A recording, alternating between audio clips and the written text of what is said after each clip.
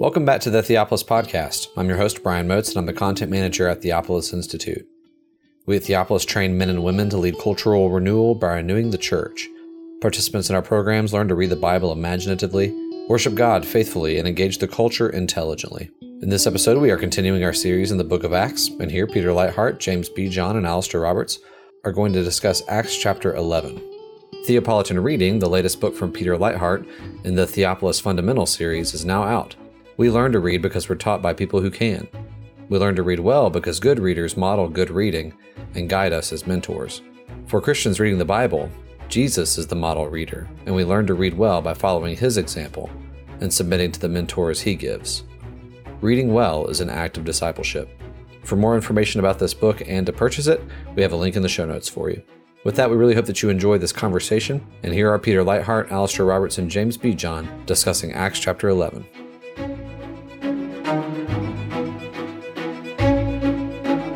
Welcome to the Theopolis Podcast. I'm Peter Leithart, and I'm here today with James B. John and Alistair Roberts. Jeff Myers, who is usually with us, is away on a pastoral call.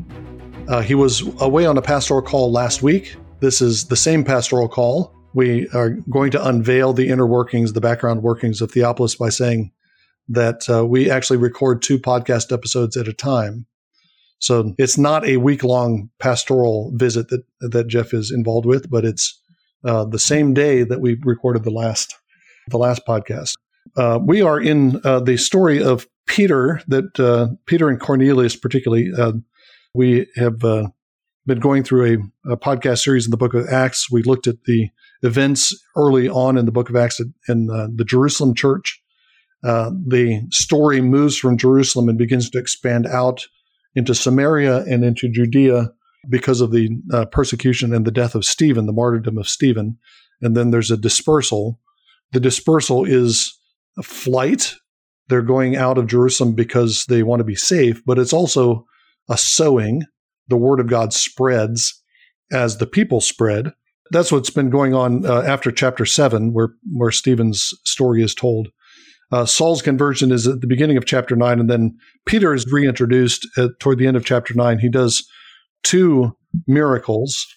He raises a paralyzed man named Aeneas, and then he raises Tabitha or Dorcas from the dead. We have this pairing that we talked about in the last episode. And then in chapter 10, he encounters Cornelius, a Roman centurion.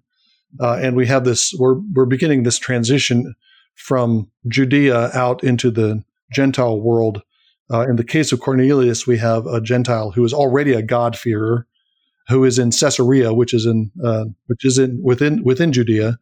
So geographically, we're still in the zone of Judaism, and Cornelius is a Gentile God-fearer with connections to Judaism, but we're expanding out, and we have this ripple effect that will eventually go out to the Gentile world proper. We talked last time about the repetition of these chapters, and the repetition does have a kind of order to it.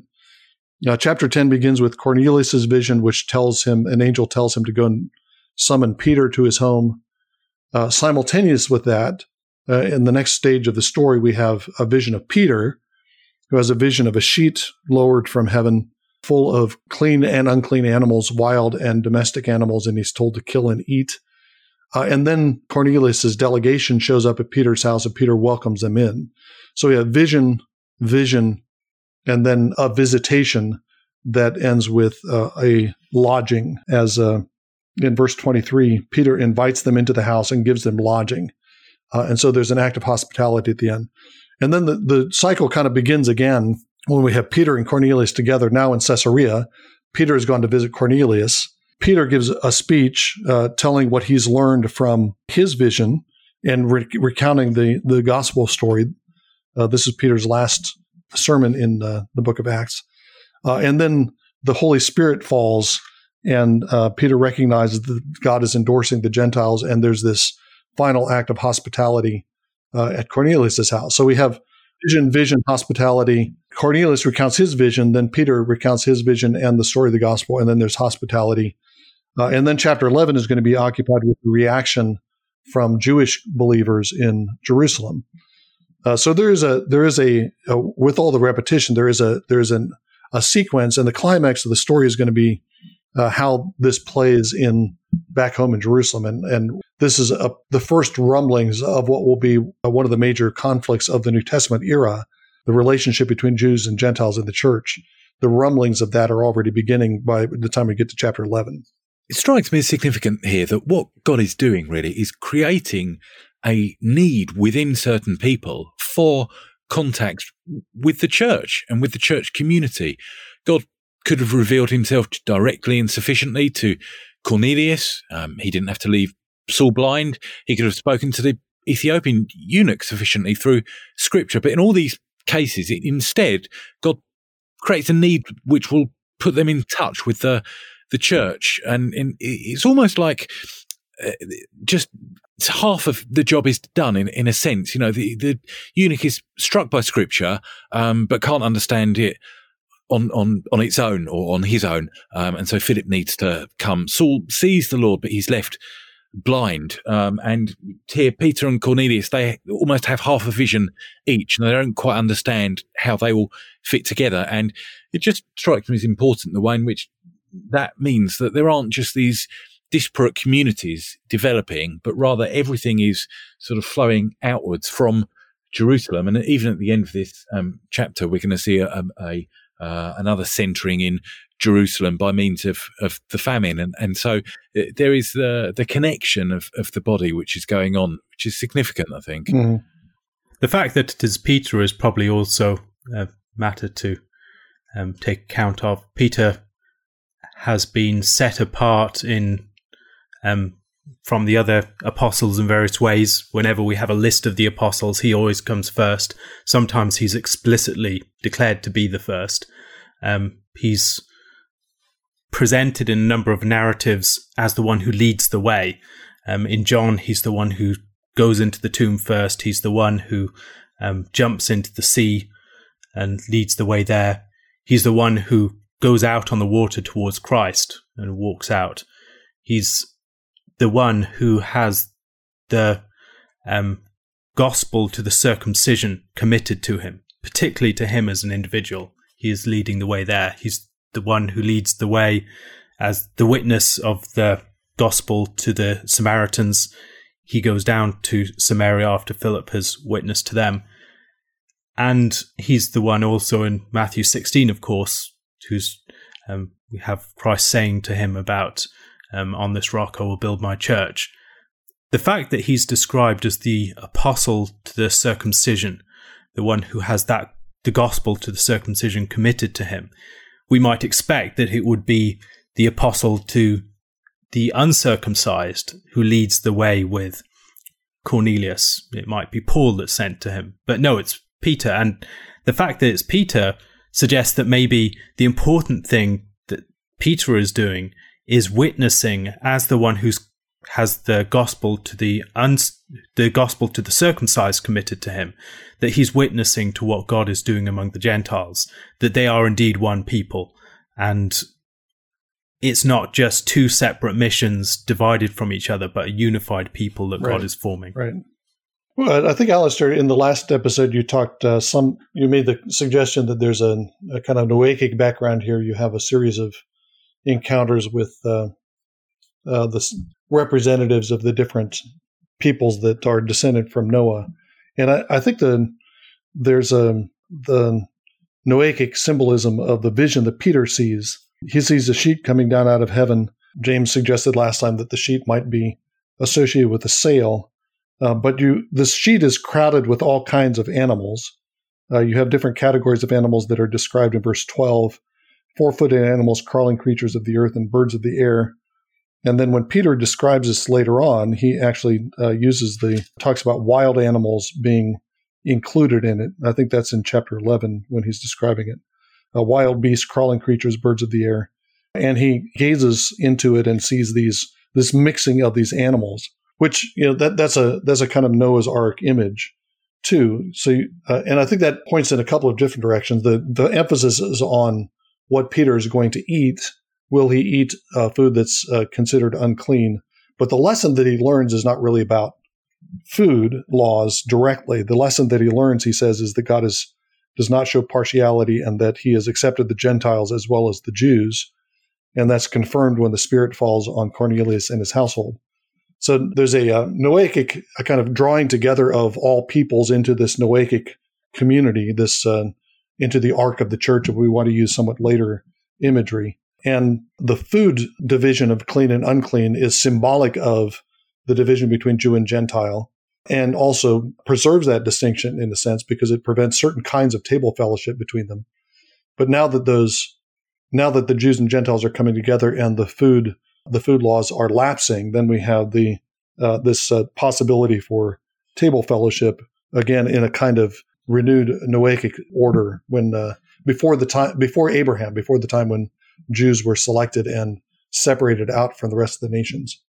What do you all make of the comment in verse 28 where there's an assembly in Cornelius' house. He's assembled his whole household, and he's got his relatives and close friends. So it's what's happening here is the formation of a church, not just a Cornelius individually or just Cornelius and his immediate family. And in that context, Peter addressed them and says, "You yourselves know it's unlawful for a man who is a Jew to associate with a foreigner or to visit him.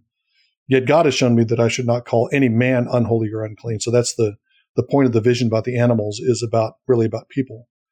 But what would be the basis in the law for that statement that it's unlawful for a Jew to associate with a foreigner or to visit him?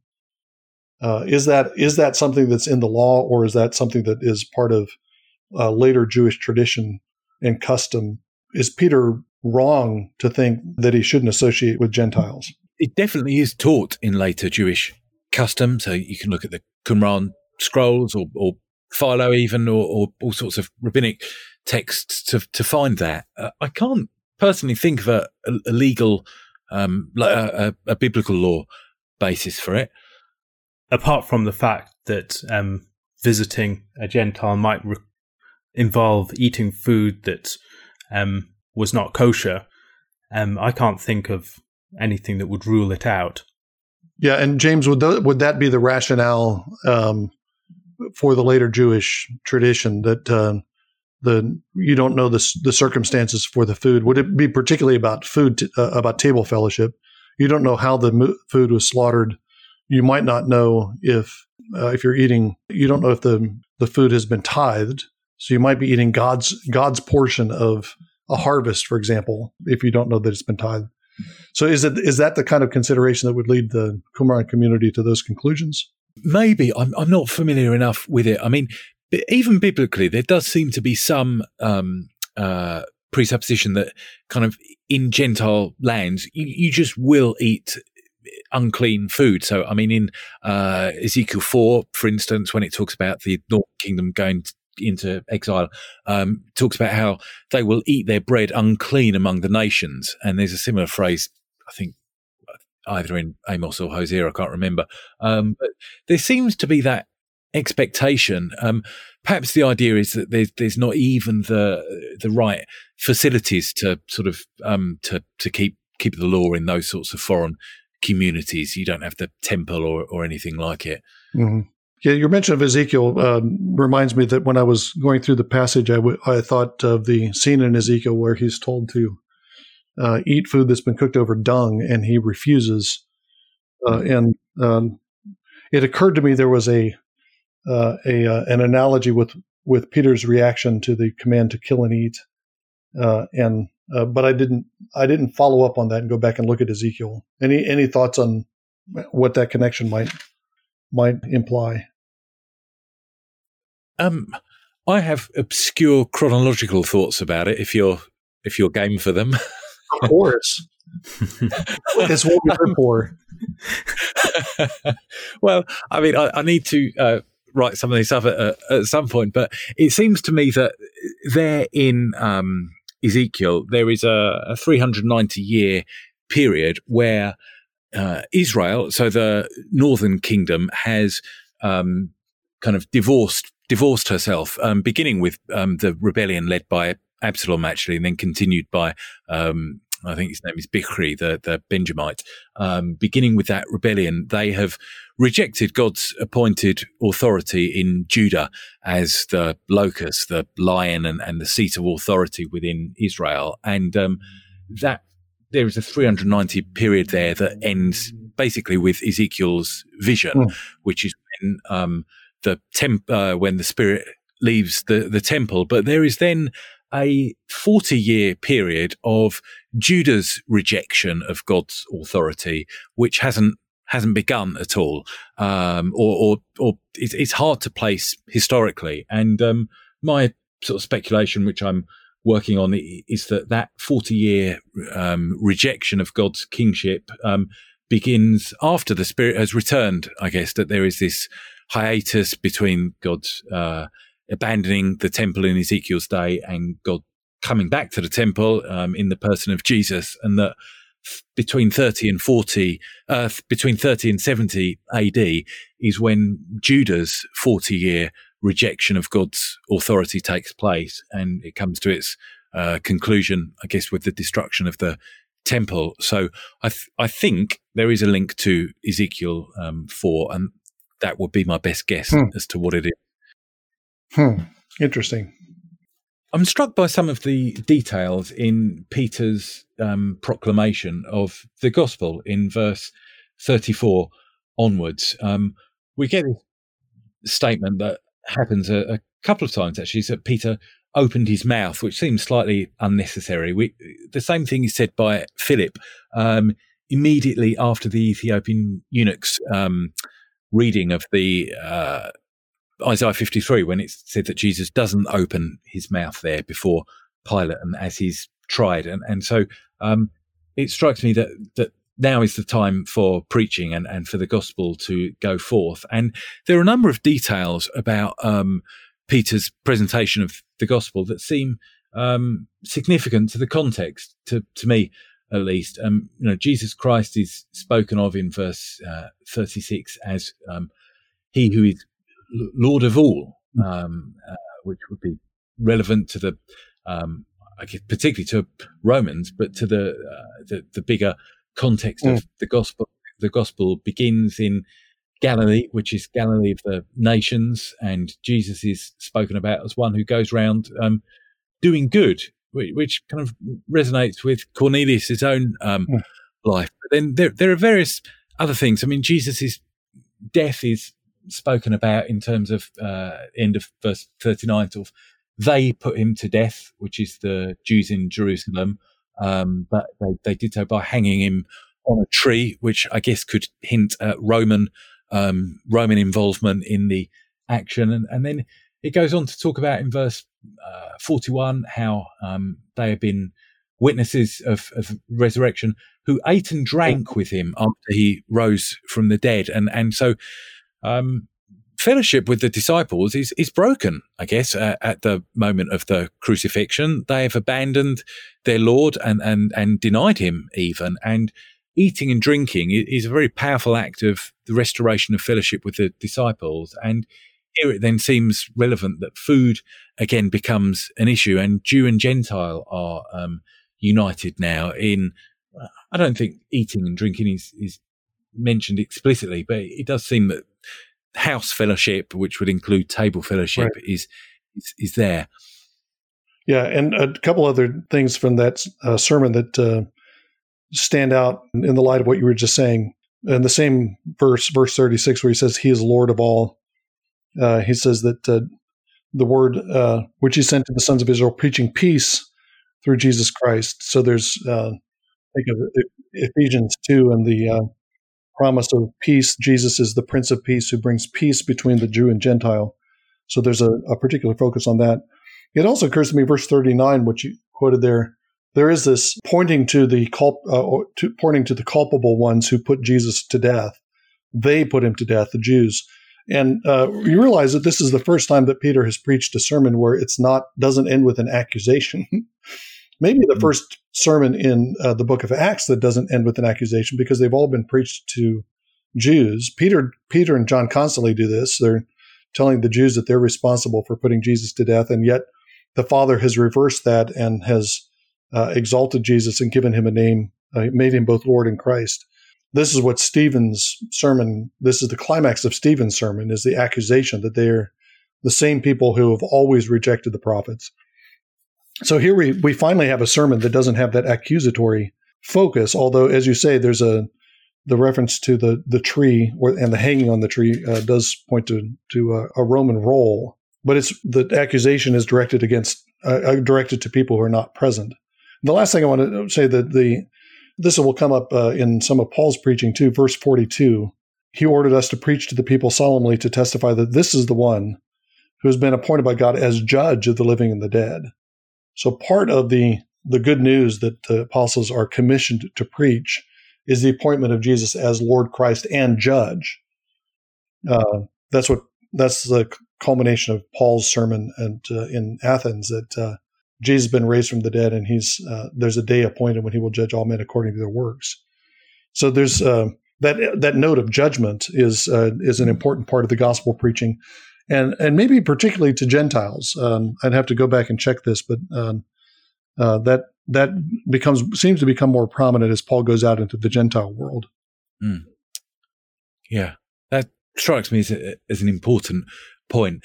The earlier emphasis of Peter's sermons is very much blood guilt, isn't it? The blood of Jesus is on them, and there's a sense almost of imminent danger with the Joel 2 quotation, which I assume refers to the Roman army in the background. But yeah, here it's different, isn't it? It's the lordship of Christ, and sort of judgment on a final day seems to be stressed more. And then it's an invitation to come and be part of a body rather than to save yourselves from this wicked generation. There's a different emphasis to it, isn't there? Mm-hmm. The reference to the post-resurrection feasts, as you noted, was a detail of the sermon that maybe should stand out to us. When we think about the celebration of the supper, for instance, we focus very much upon the allusion back to the Last Supper. But there's also a reference to the joyful post-resurrection meals that are shared with the disciples, events such as the meal in Emmaus, and the other meals that are alluded to, at least at the beginning of the book of Acts. It seems to me that those present our celebration of the supper in a slightly different light, that we're celebrating not just a remembrance of the events leading up to Christ's death, but we're having the remembrance of the meal that is the symbol of Christ's death as something that has been transformed into a joyful feast and demonstration of his victory after his resurrection. Yeah, good point. I think that's clear in Hebrews as well, isn't it? There is a clear contrast that in Old Testament sacrifices, there is a remembrance of sin. And I'm not saying there shouldn't be any consciousness of sin in the taking of the bread and the wine, but that doesn't seem to be the focus, that remembrance of sin. It seems to be, as you say, a more joyful occasion that's stressed. After Peter finishes his sermon, the Spirit falls, or while he's still speaking, actually, in verse 44, the Spirit falls on Cornelius and his household. This is one of a number of Pentecostal events scattered throughout the book of Acts. We've mentioned before that you can trace the progress of the gospel by these Pentecostal experiences. You have the Pentecostal moments. You have the original Pentecost in Jerusalem. You have a kind of Samaritan Pentecost after Philip is preached there, then the apostles come and lay hands. Now you have a Pentecostal event with a Gentile God-fearer in his household. There'll be a further fall of the Spirit later on with some other believers, and those are marking out the stages of the movement and the spread of the gospel. And as Peter says in reaction to it, this is God's own sign that He approves of the Gentiles. The Spirit is moving out. In some sense, the Spirit is moving out ahead of where the apostles are. Peter is still reluctant to go and meet with the Gentile. He knows he thinks the Jews shouldn't associate with Gentiles. But then when the Spirit falls, he says, well, how can we deny baptism? How can I not lodge with them, which would would include table fellowship, as we've already mentioned.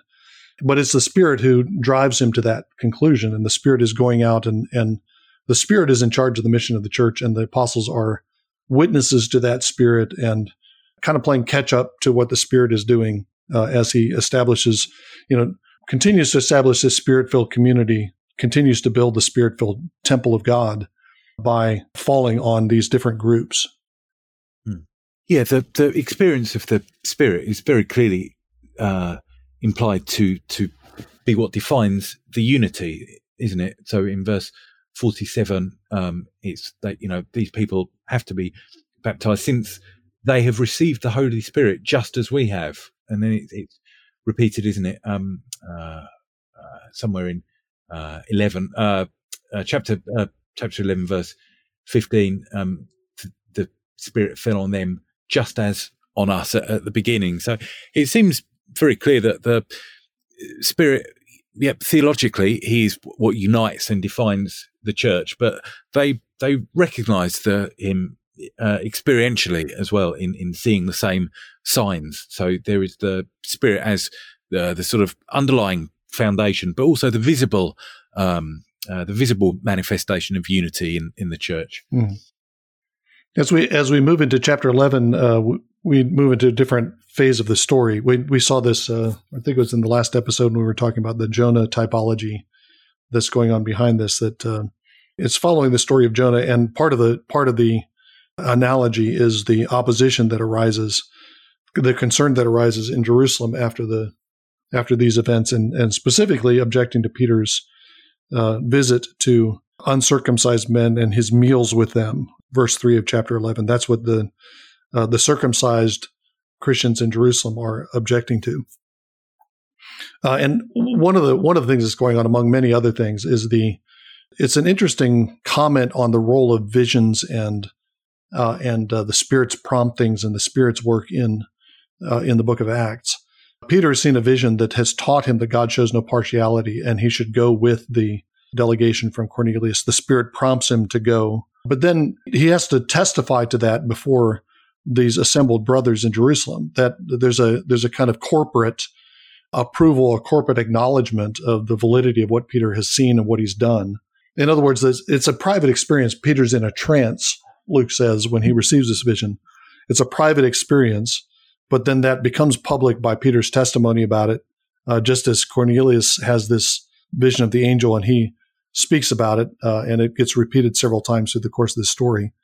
But those private experiences of the apostles, prompted by the Spirit, are then brought out before the community and become part of the life of the community. In this case, when Peter tells his story, those who are listening accept what he's saying, and they recognize that God has given the Spirit to the Gentiles, and they recognize what God is doing here. But it's not just Peter acting on his own. There's this private experience expands out and becomes a communal moment.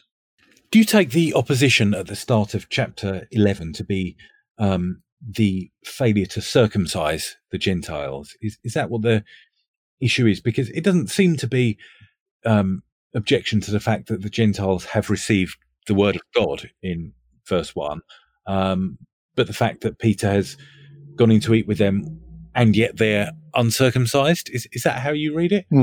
So the complaint would be that after the fact, after they have heard the word believed, then they should be circumcised, and the fact that he failed to do that. I was thinking the way it's worded in verse 3 seems to be from the moment he enters the house of uncircumcised and shares a meal with them, then he's already somehow in violation. You entered the house of uncircumcised men and ate with them. That doesn't sound like it's a failure to circumcise after the event, but in association with uncircumcised people. Right. So maybe then the force of Peter's term in verse 4, he explained it to them in order, is that he wants them to understand the sequence of events which led him to be there, rather than him taking the initiative and going in and sort of unprompted having fellowship with uncircumcised Gentiles. Oh, right, yes. Yeah. Yeah, that does seem to be the role that it's playing. His recounting of that vision is playing here. It's showing them that he had that he was doing this at God's direction. A lot of the first 18 verses of chapter 11 are repeating things that we already learned in chapter 10, but I think the important point is the effect it has on the brothers in Jerusalem. In verse 18, I've already quoted that they quiet down, they accept what Peter is saying, and they glorify God, and they recognize that he's granted Gentiles the repentance that leads to life. That's a phrasing that we find at the end of Luke 24, when Jesus summarizes the message of the scriptures, the Hebrew scriptures. He talks about it not only as being fulfilled in his suffering and his glory, but also in the preaching of repentance to the Gentiles. So there's this correlation between what the Spirit confirms by coming on Cornelius and his house and what the scriptures had earlier predicted. The scriptures, as taught by Jesus, had predicted that this very thing was going to happen. Yeah, it's an interesting use of the word of the Lord in verse 16, isn't it? It is the word of the Lord in the sense that it's what Jesus said, but it's also the word of the Lord in the sense that it has that weight of scripture. So while some of this is private and experiential, it is grounded in something very concrete at the same time. The fact that this is all driven by God's power and purpose, I think, is underlined here again, particularly in verse 17. God gave the same gift to them as he gave to us when we believed in the Lord Jesus Christ. Who was I that I could stand in God's way? Maybe draws our mind back to the question in the council, if this is of God, can you successfully oppose it? But that emphasis upon God's activity in all of this mission. This is not a human-driven mission, but throughout it has been the Holy Spirit acting, and Peter finds himself very much as someone who's witnessing things happening that he can't initially understand.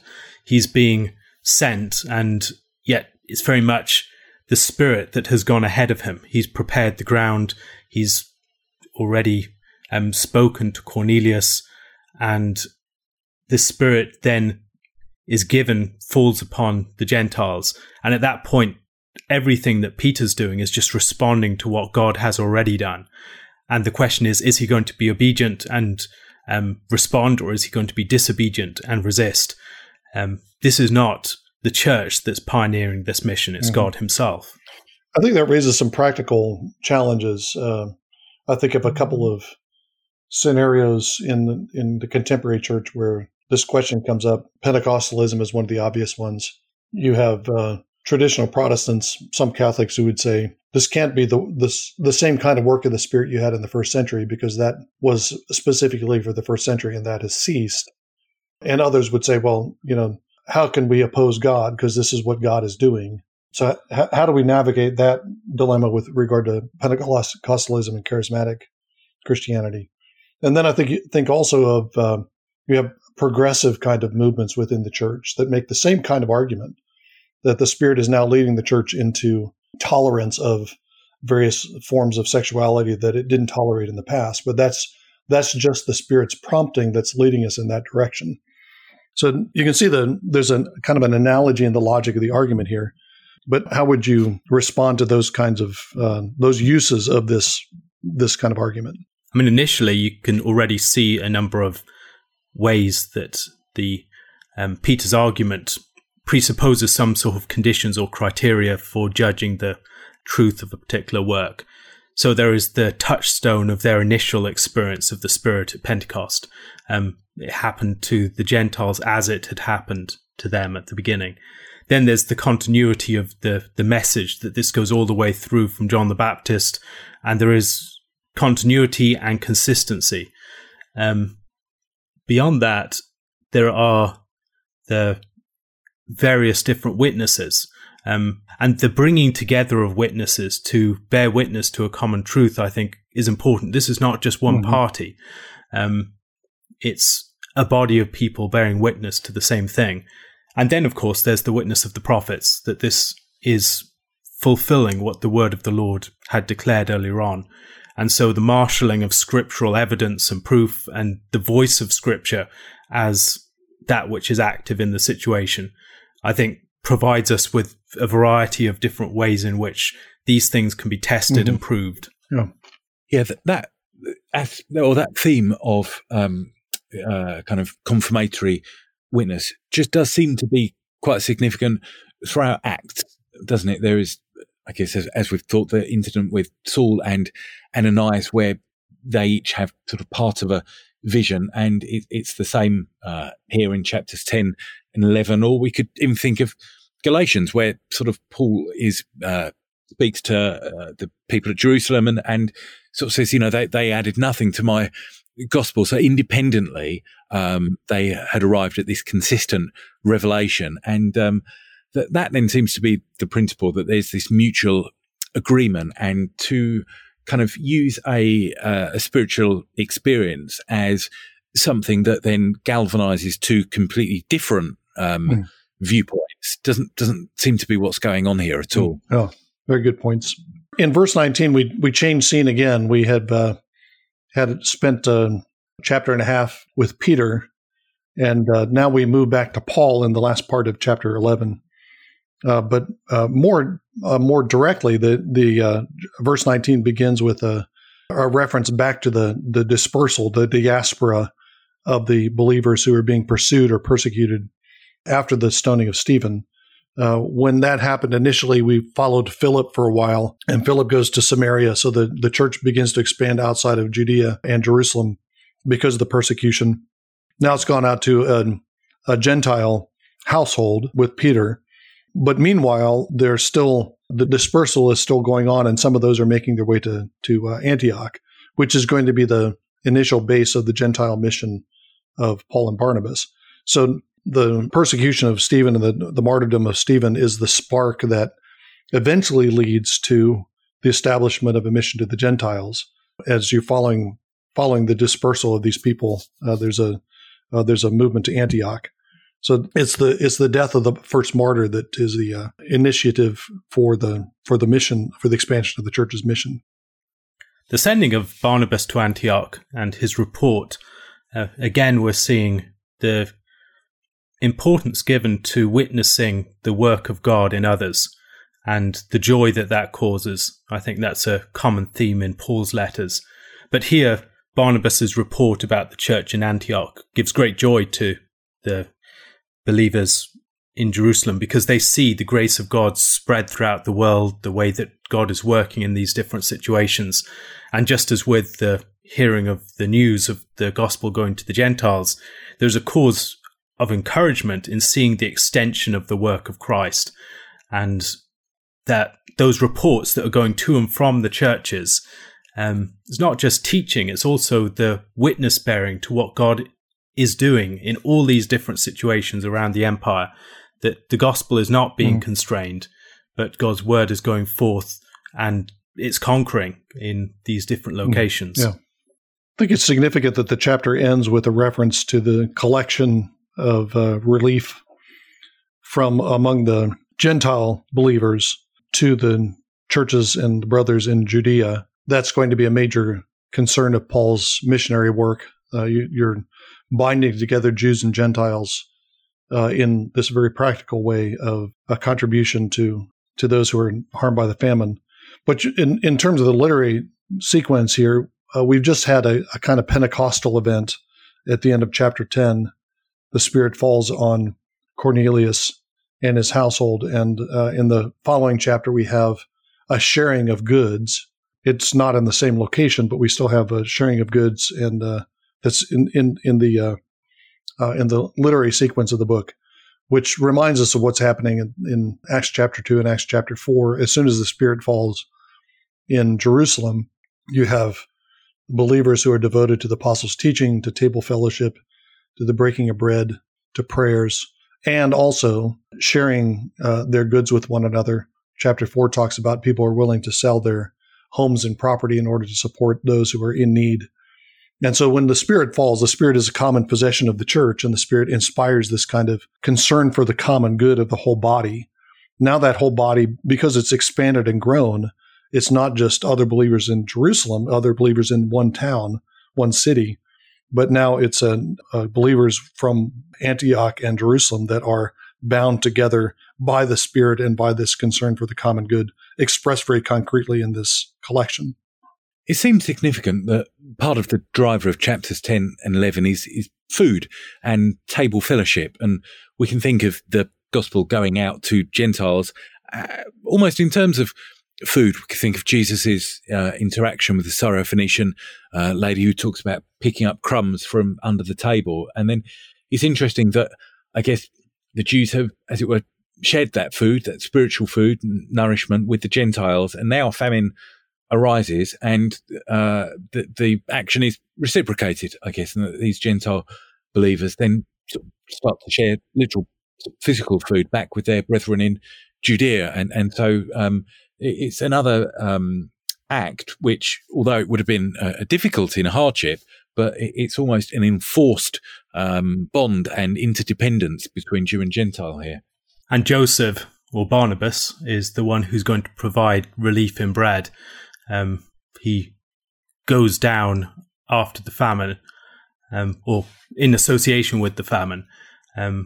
We can maybe think back to Genesis chapter 12, Abraham going down into Egypt, or the story of Joseph and Jacob going down into Egypt. That is something that bookends chapter 12, because we have the account of their return at the end of chapter 12. No mention to them about them in the interim, but that mission to collect for the Gentiles seems to be such an important part of Paul's calling. I think that Galatians chapter 2 and the description of the meeting with Paul and the pillars of the church in Jerusalem refers to what happens during this period. But it's a time at which they ask him to take special concern for the poor, which he is eager to do. And it seems that that's not just the poor in general, it's the poor saints in Jerusalem. And one of the things that he's expressing within his mission, and he returns to this subject again and again within his letters, final chapter of Corinthians, chapters 8 and 9 of 2 Corinthians, various points, he mentions it in Galatians, it's in Romans 15, various other parts of his letters. This is such an important theme for him because it's the expression, among other things, of the bringing in of the riches of the Gentiles, the riches of the nations into Israel. But also, it is this new form of relief, as the riches of Egypt gave relief to Israel at the time of Joseph. There's another provision at the time of famine being given by the nations. Thank you again for enjoying this episode of the Theopolis Podcast. For more information and for more content from Theopolis, you can check us out online at theopolisinstitute.com. We release new articles every Tuesday and Thursday on our blog, so you'll want to make sure to look out for those. You can also find us on Twitter at _Theopolis and on Facebook if you just search for our name. If you've been helped, sharpened, and encouraged by this podcast, we'd really love it if you would go to iTunes and leave us a review. It just takes a few seconds, and it really will help us along in getting our content in front of new listeners. That's all for now, friends. We really look forward to being with you all again in the next episode. And as always, thank you so much for listening.